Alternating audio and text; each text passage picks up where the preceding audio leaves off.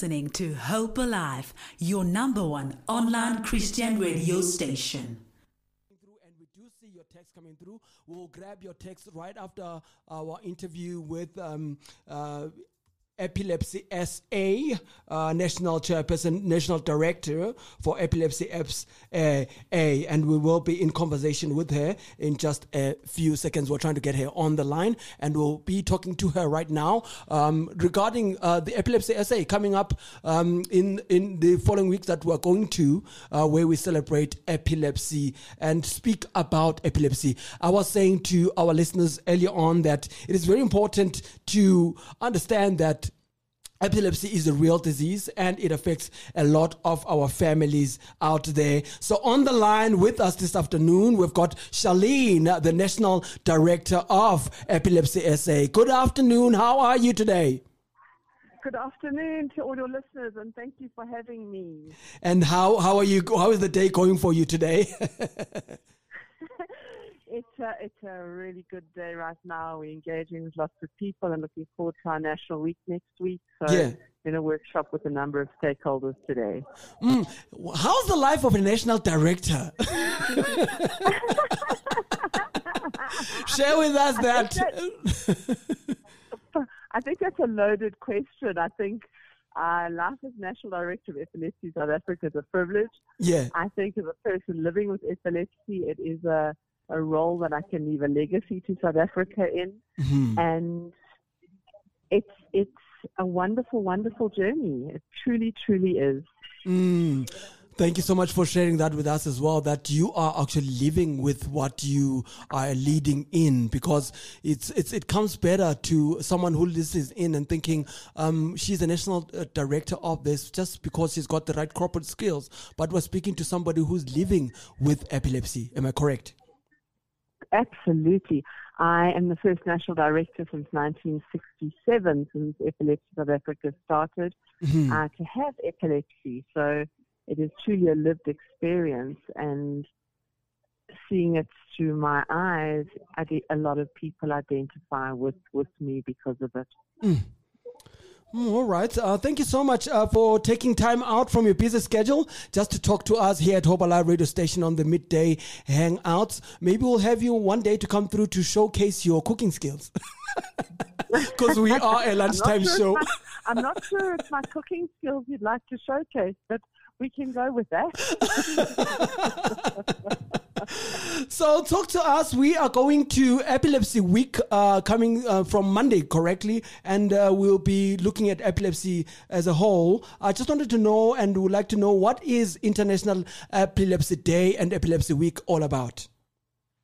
So International Epilepsy Day is celebration on the second Monday of February annually. Mm-hmm. And this year it falls on the 13th of February. Yeah. And the international theme is Stamp Out Stigma. Mm-hmm. Our National Epilepsy Week also always follows over the course of the 7 days in South Africa post the International Day. So the International Epilepsy Day is a day that is organized by the International Bureau of Epilepsy, which is a global organization, and the International League Against Epilepsy. So it's very, very exciting. And Epilepsy South Africa is the chapter in South Africa of the IBE.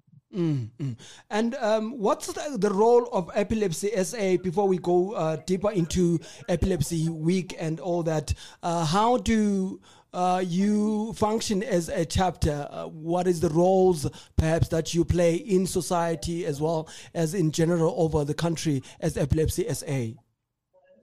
So Epilepsy SA is an organization that is for persons with epilepsy, living with epilepsy, and those affected by epilepsy. Mm-hmm. And our vision of the organization is to ignite the flame of potential in those groups of individuals. Mm-hmm. Now, we offer services nationally through our branches, which are in 6 of the provinces. Yeah. And we offer a variety of services.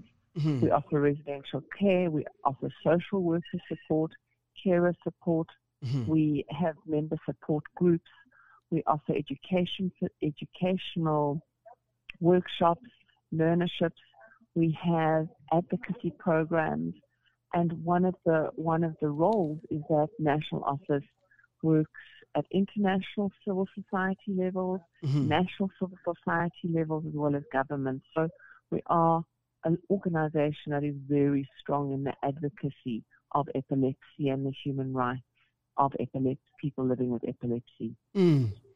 So for someone who's listening to us right now and perhaps is confused, because sometimes there's fits, we identify it as fits, some people call it seizures.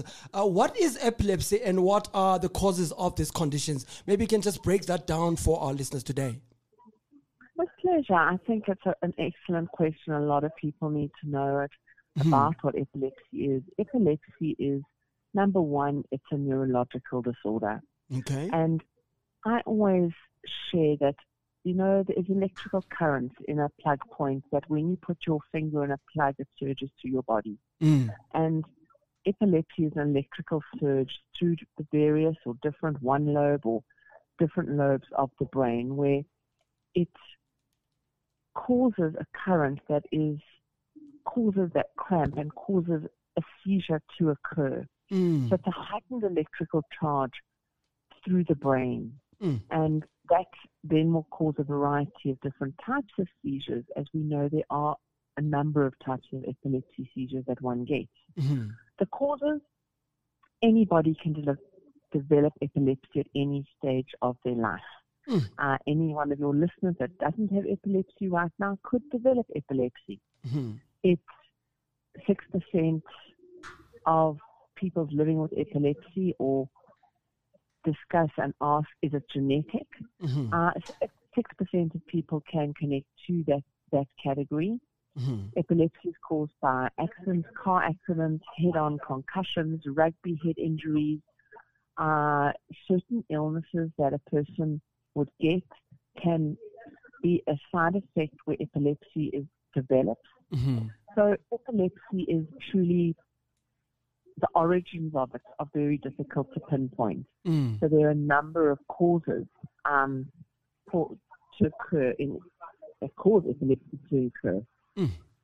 Thank you for breaking it down that way. So I have a cousin who has got epilepsy, and she got to a stage where she was homeschooled because whenever she would have these seizures, the other children at the school would then make a joke out of it, and some of them would distance, and she had fewer friends at school. How can we deal with the stigma around epilepsy and the seizures that obviously are a result of having this in your genes? That's the international theme and certainly the national theme, and our hashtag is Stomp Out Stigma. I think one of and we know that knowledge is power, right? Yes. So the more people learn about epilepsy, the more they understand what the neurological disorder actually is. And we associate stigma and we have discrimination against certain things and often it's fear-based. The fear of not knowing, the fear of the unknown. And we need to break that stigma. So the best we can do is educate people, enable people to then share that information that they know that it's not contagious, that a person living with epilepsy is and can contribute to society like anyone else, that schools are educated to deal with epilepsy. And if a child with epilepsy can be in a mainstream school, absolutely that child should be there. And the school needs to understand how to accommodate that child because for a number of reasons. So the Stamp Out Stigma campaign is really about that. And that's how we believe is to advocate and educate. I'm really looking forward as the Midday Hangout to be part of that because I really have personally experienced the stigma and its effects on the life of a person who's living with epilepsy. So if someone were to have a seizure in my presence, what would you advise would be the best way to deal with it in the moment? I do apologize for the sound. I'm in the middle of a massive thunder shower. So in the case of a seizure, and I truly hope it's not affecting the sound and I can be heard. Yes, you can be heard clearly. In the case of a seizure, there is a first aid process to be very conscious of. And I always say the first thing is everybody witnessing a seizure to please remain calm. They need to put the person, if they're having a chronic seizure, or as we know in an older term, a grand mal seizure, put that person on their side, on their left or right hand side, get them into a fetal-like position, crossing the knees towards their chest, and by putting them on their side, put something under their head so the person doesn't bang their head. And when they put somebody on the side, the tongue naturally falls to the left, it's the right to the mouth, and that keeps the airway open. Time the seizure, and the best thing you can do. Sit with the person, keep talking to that person. That person will tell you, a lot of people with having last seizures like this, they tell you that pain person when they get seizure. And